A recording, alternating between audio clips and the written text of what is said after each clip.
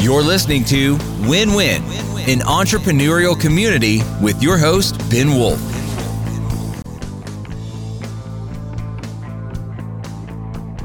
Welcome to Win Win, an entrepreneurial community. I am your host, Ben Wolf. Today we're going to learn from our guest how she took her work in the mental health field, in which many people operate their businesses as sole proprietorships, and how she used a guiding principle of don't compete, collaborate to grow her business using a real win-win approach.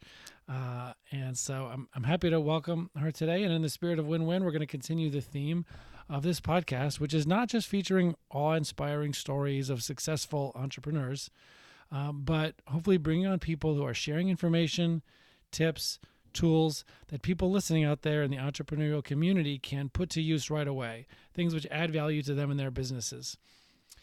So our guest today is a clinical psychologist who's both a PhD and an LCSW, a licensed clinical social worker. She's licensed in New York and New Jersey. She has significant postgraduate training in the treatment of trauma and of adolescence. She's a sought-after speaker. I've even heard her speak at my daughter's high school, talking to teenage girls about the dangers and benefits of social media, as well as important principles of digital citizenship. She has an article together with Michael Karyev in a forthcoming book that's about to come out, Creative Arts Therapies in the LGBTQ Community. It's coming out on Amazon. Their article focuses on the stresses felt by LGBTQ individuals experiencing religion-based conflict. She is the founder of both the Five Towns Wellness Center and the Soul Wellness Clinic in New York City. You could see the information on one of those at www.5twc.com. That's 5twc.com. And so without further ado, I welcome Dr. Sarah Gluck. Wow, thank you. You really did your research. I'm honored to be here and to share whatever I can. Absolutely. Well, I know you have a lot to share. I've heard about you or heard you speak for years. And so let's jump right in. I guess, first of all, for a little background before we talk about some of the scaling and the business side of a mental health practice, which is like what gets you out of bed every day? Like what's your driving motivation? Like what are you after in what you're doing and what you're building in your work today? That's a great question. I think if I had to point to one thing that I'm most passionate about in terms of the work I do every day, it's helping people develop the voice with which to express what they need. There are so many people I work with who have a hard time expressing themselves and being heard. One of those categories of people are children. I find that in the busyness and the hecticness of our current lives, children are often dumped in the car, brought to school, expected to sit in a desk, and they're like passive participants in their lives. And then when they start acting up because something's not working, they get consequences. And it doesn't happen often enough that someone says to the child, "What's going on for you? How are you feeling? Mm-hmm. What happened?" So when children come into my office, that's an opportunity for me to say, "Okay, let me hear you. And once I hear you, I can then be your voice and talk to all of the people in your life and help them better accommodate your needs. And eventually I'll teach you how to do that on your own." Another category of people who have a hard time expressing their needs are victims and survivors of trauma. When people survive trauma, what happens is the parts of their brain responsible for speech often get compromised. And it's really biologically difficult for them. Is this like a certain age or any type of trauma? Oh, that's a really good question. So, for example, someone's in a car accident, right? And at the moment of the car accident, they're overwhelmed. So their body goes into fight, flight, freeze. Their functions that are unnecessary, like such as speech, not necessary for survival, those functions shut down. Once that happens, the person's ability to express what happened at the time of the accident is compromised because in the moment of trauma they've been speaking. Exactly. Mm-hmm. And if that trauma happens at an early developmental stage, the inability to speak your feelings can last, and it can generalize to all different kinds of life situations. I had not even heard that before. Yeah. If you look at the hippocampuses, which is the center of the brain responsible for communicating and changing feelings into words, In women who are survivors of sexual abuse in particular, the hippocampus actually literally shrinks in Physically. size, and you can see that on a brain scan. Hmm. There are also all these different effects on the limbic system. So one of the things I specialize in is therapies that help repair that part of the brain. And when I see someone who's struggled to speak, learn how to say what they're feeling and to say what they Right. need from the people around them, that's what gets me out of bed every day. Wow. How did you get into I mean, again, before we talked about the business side, how did you get into I mentioned all of your extensive trauma training, and I know that in the communities in which you work, that is something that you're known for. How did you get started in that? So, in 2005, I was in grad school and like trying to figure out what I would do. My first degree was social work. I took a sand play therapy training. Sand play therapy is a modality of treatment that doesn't involve necessarily needing to speak. People are presented with thousands of little miniature items, and they can create a world in the sand tray, literal sand tray. It's like 20 by 24 inches full of sand. They can create a world that represents how they feel or what they may be thinking or experiencing. And I learned how to perform sand play therapy. I came back to the little clinic that I was interning at, and they said, "You're really going to bring sand into the office?" Okay. Yeah, you're sure about this? So they gave me a little room in the basement and said, "You know what, Sarah, you can do your weird thing, but do it in the basement. That's fine. Here's some shelves," and I carted in all the sand tray stuff. Down to your exile. Exactly. And then they realized that they had some patients at the clinic who were having a hard time speaking, like kids, and even some adults. So they said, "You know what? We have this weird therapist in the basement, like she does sand. Why don't you go do that?" And what I found was that 60% of those people had been through some sort of intense trauma. And I realized that the modality of treatment was attracting people who had been traumatized. I then went and... Is this only referring to like sexual abuse, or could it be like somebody whose parent committed suicide when they were young? Yes. I mean, could it be anything? Yeah, so in terms of trauma, the definition of trauma is complex according to like the clinical diagnosis and the DSM, which is that big book of diagnoses. Trauma refers to an incident or multiple incidents in which a person feels their life is in danger. So that would be like a basic definition. Mm-hmm. And that could be for a young child when their parent passes away, or when someone's part of like a holdup at a supermarket and feels they Right. may be shot, or sexual abuse or domestic violence, or witnessing Right. one or any of those. So I went and got additional training in treating trauma because I realized that was what I was somehow attracting. Right. And then I proceeded to get a PhD and to learn how to do art therapy, EMDR, somatic experiencing, all the range of modalities that can help people who've been through trauma.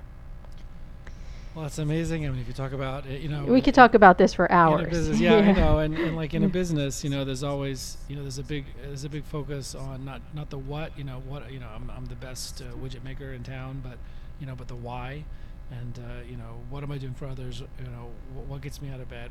What makes this something that is a driving force for me?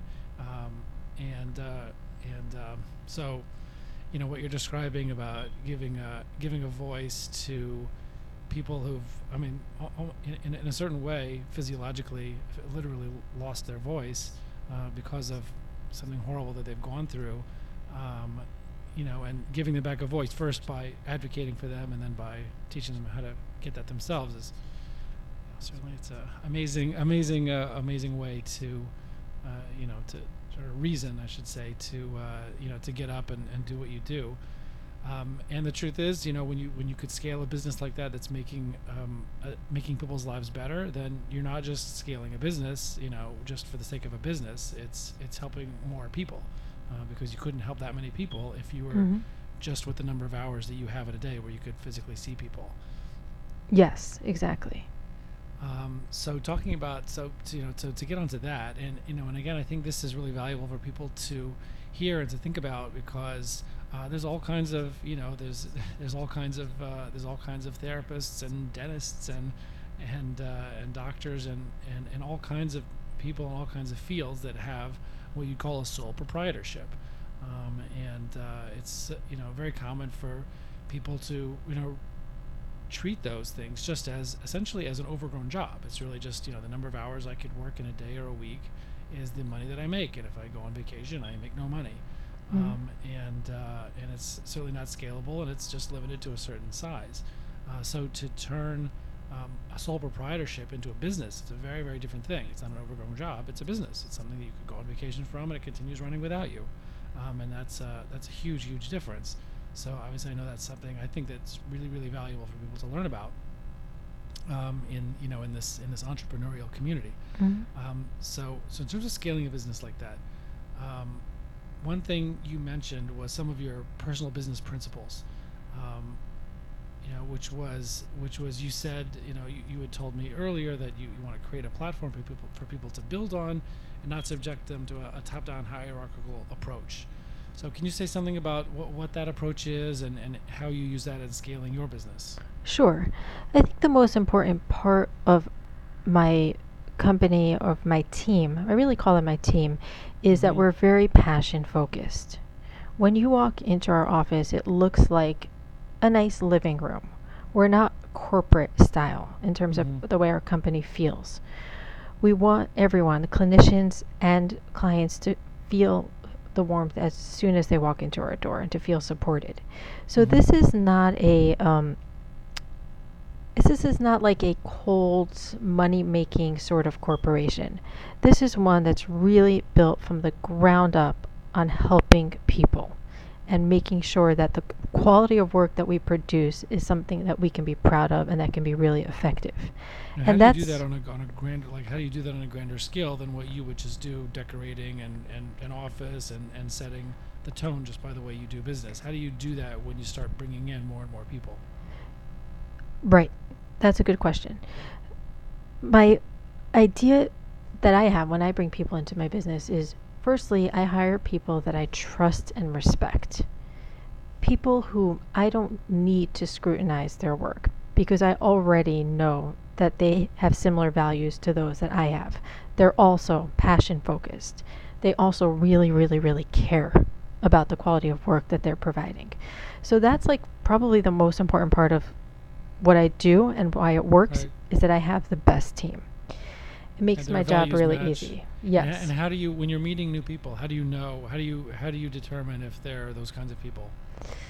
Oh, we just kind of haze them. No, I put them through a 3-step interview process. I meet them, and I like everyone, so I'm not the best judge. I'm just you're great. So then I have my team meet them, and then I meet the person again. And through those steps, we get to see if their values match and if they'll mesh with the team. Our team is a really important part of what we do because when people look for a therapist, it's hard to trust that this therapist will be the one that can help you. But when they hear, we have a child study team that meets every week. We have supervision. Everyone in the practice is supervised. That gives people a sense of trust in knowing that when I see this therapist, I'm actually getting the benefit of combined years of experience of all the people around him or her. In terms of the model, when I hire clinicians, I like to use the approach with them of, come on in. This is a place where you can grow. I would like to be your support. I don't want to mold you to be the next me. We already have a me. I want you to be the best you. So not all of my clinicians are trauma-focused clinicians. Some of them specialize in marriage counseling, or childhood anxiety, or ADHD, or adolescent at-risk behavior. And for each person in the first year, they tend to just get general information, learn how to treat the range of childhood disorders and adult presenting problems and family related issues. In year 2, I talk with them about how would you like to direct your career. And then we make sure they get the right training outside of our practice and within our practice so they can grow. So from the start, people feel supported and they feel like we're not trying to control you. We are here for you. That model makes people want to stay. And something that's unique about my practice also is I don't have a non-compete after people leave. So in the contracts that we have, I may say, if you ever choose to leave, I bless you with success. You can take all your clients because that's what's in the best interest of your clients. If they want to continue treatment with you, So that's fine. not only do you not have a non-compete, you don't even have a non-solicit. Is that what? Exactly. I want you to. It looks better for us if you leave this practice and go on to achieve great success. And if you are here, I want you to be here because you want to be here, not because you have a solid ironclad contract. And we have an amazing staff retention rate because people want to stay. Thank God. I've been blessed with staff that sticks around. Right. That is amazing. One of the things you said to me also was that one of your philosophies is, and I mentioned it in the introduction also, is don't compete, collaborate. What does that mean? What does that mean, and how do you use that? Yes. Okay. The way I use that is as follows. At the first year that I started the Five Towns Wellness Center, I invited all of the local practices, psychology practices, to come and have a networking event, have some wine and cheese with us. And we talked about how we're starting off this practice and we would like to work with all of the people here in the community who have already been doing this. Why is that good? That's good because we can better service clients when we're aware of the other resources that are available in the neighborhood. And those relationships become the way that we maintain our business. If we have a great relationship with all of the local therapists, that means that they'll be quicker to refer clients to us. They'll have trust in our technique. Somebody that they can't help, they'll refer to you. Exactly. And we refer out. So I find that therapists or people in any business who feel really scared to share ideas and to share resources, they limit the scope of the growth of their company because they can only achieve so much. But if you have a more of a collaborative mentality and you're more welcoming and giving to the people around you, you open up an entire network that's more infinite in possibility. One of the things you mentioned was you said you were laughed at for it, but that it works. Why are people laughing at that? Oh, but when I started doing that, people said, "Oh, Sarah, you're like such a hippie. You have this peace, love approach to business. How is your company ever going to grow?" You think that you can just be nice to everyone and then you'll have a company, but people are just going to steal your ideas and your staff and your clients, But that did not happen. I just felt in my gut like I wasn't going to be that businessy person. It didn't work with my personality as a therapist to be like proprietary and hierarchical and bossy. It didn't feel right. So coming from the place of passion and what feels right to me and how I wanted to present to the people around me, it worked. And people didn't think it would work. But we actually have great relationships with local schools and other doctors and therapists, and it has been a real privilege to be in the Five Towns community and now also in New York City. Right. What evidence did you said that you found evidence in a book, Adam Grant's Give and Take for this. What does he write there? How does that affect how you do business? Or what does that mean? So I did this. This has always been my approach. And then one day I picked up Adam Grant's Give and Take, and I was like, oh, other people also do this crazy thing. That makes me feel a little bit more like there's evidence. So what Adam Grant did, he studied business, and he looked at who does better in business. He did a lot of research on this, givers or takers. He breaks it down into 4 categories, and I highly recommend this book for anybody who's going into business, Adam Grant's Give and Take. But his basic theory is that givers do better over the long term because they're coming from this abundance mentality. And there's a spillover effect. If you feel you have enough to give to the people around you, you believe that the world has enough business for everyone. And it'll be okay. You don't need to be so afraid. And that brings a level of confidence in your work. And it brings a sort of energy that people like to be around. Right. So that's the support for the model. Right. And it kind of reminds me of something in economics too. There's the zero sum game, which is kind of the opposite of the scarcity mentality, versus like the technologist approach, in economics, which is basically the idea that the more value people provide to the world through their businesses, that it actually makes the pie itself bigger. It's not that everyone has to fight over whatever slices of the pie that there is. The pie actually, the more people are out there, the more people are bringing value into the world, the pie just gets bigger and bigger and bigger. Rather than the zero-sum game mentality, which is just there's X amount and that's just it. So it seems like you're not ascribing to that zero-sum game mentality. Exactly.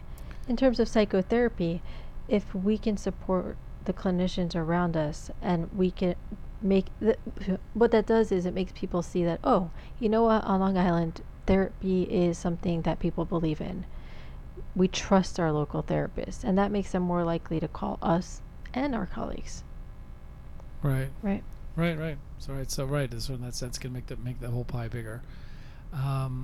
So can you tell me more about the way that your practice runs? I guess you talked about how you bless people that if they would leave at some point, but and open their own practice. But a lot of times it is that people start off in a clinic, and then they may they'll go out, and when they're as soon as they possibly can, they go and start their own practice and create another sole proprietorship. Mm-hmm. But like you said, people are staying. They're not that's not happening as much. So why is that? How do you create a business where people want to build their own business as part of Five Towns Wellness or Soul Wellness NYC or whatever, but where they want to build their business with you and not go on their own? How does that happen? It's important to give people room for growth in a company and to give them a projection of what they can expect if they stay in the company over a long period of time. So is that in writing? Just to be clear, because I think this is useful for people, that you have something that's a very clear statement of not just there's room for growth, like as a general theory, but mm-hmm. No, you have a specific thing that you share with people so that they know there's a concrete path for growth with working together, continuing to work together. Yes, I'm very open. I believe in transparency. When people sign their initial contracts at my practice, I share with them what the tiers of growth within the practice look like. Mm-hmm. And that moves from being an associate at the practice to eventually partnering into the practice. My God. Okay. And that's that's amazing. I mean, where you do see people within your practice staying. What's in the future for you? What are your goals? I don't know if you ever heard of the term BHAG, your big, hairy, audacious goal. What's your future look like? One thing I do not want to do is I don't want to have all these different franchises of therapy practices, because what I'd like to do is maintain a very personal, quality controlled environment where I can make sure that every client in the care of my practice is receiving effective, compassionate treatment. And I find that when you grow companies too big, sometimes that can compromise the quality control. So I'm not looking to take over the therapy world or anything like that. I would like to just continue to do what I do every day, which I love. I run these companies, but I also spend a large part of my day just sitting on the floor covered in sand and paint and treating children, mm-hmm. and then using EMDR to treat adults. And over time, I can see myself spending more time supervising other clinicians, mm-hmm. in addition to the clinical work that I do. Is there a way to scale the practice and maintain the quality control? I mean, is there a way to do that without necessarily your personal involvement? I mean, is there a path to that? There's a very, very slow, steady path to that, which is starting to happen, over time. And that is the clinicians who have stayed in the practice for a long time, who have been doing all this great work. Over time, they can start supervising other mm-hmm. clinicians. So that's something I'm very cautious about, but there is a way to scale to an extent. Right. Yes. I found that With when I the right follow people. and when I follow what I feel is right and I work from a gut place, the other things tend to flow. I don't worry too much about the numbers. I worry more about just doing good work. Right. That's amazing. So one other question is, what is a big mistake that other people make? Not you, and maybe you did make this mistake, but like what's a mistake that that a lot of people make? I don't know, whether it's in a sole proprietorship, a therapy practice, or somebody else building a practice. Like, what are some of the things out there that people aren't doing right that that you see could be doing better, that people could benefit from? I think that one of the biggest mistakes people make is letting their mistakes get them down. The things you mentioned at the beginning of the call are the projects I've begun that have found a platform to be known or like have been published.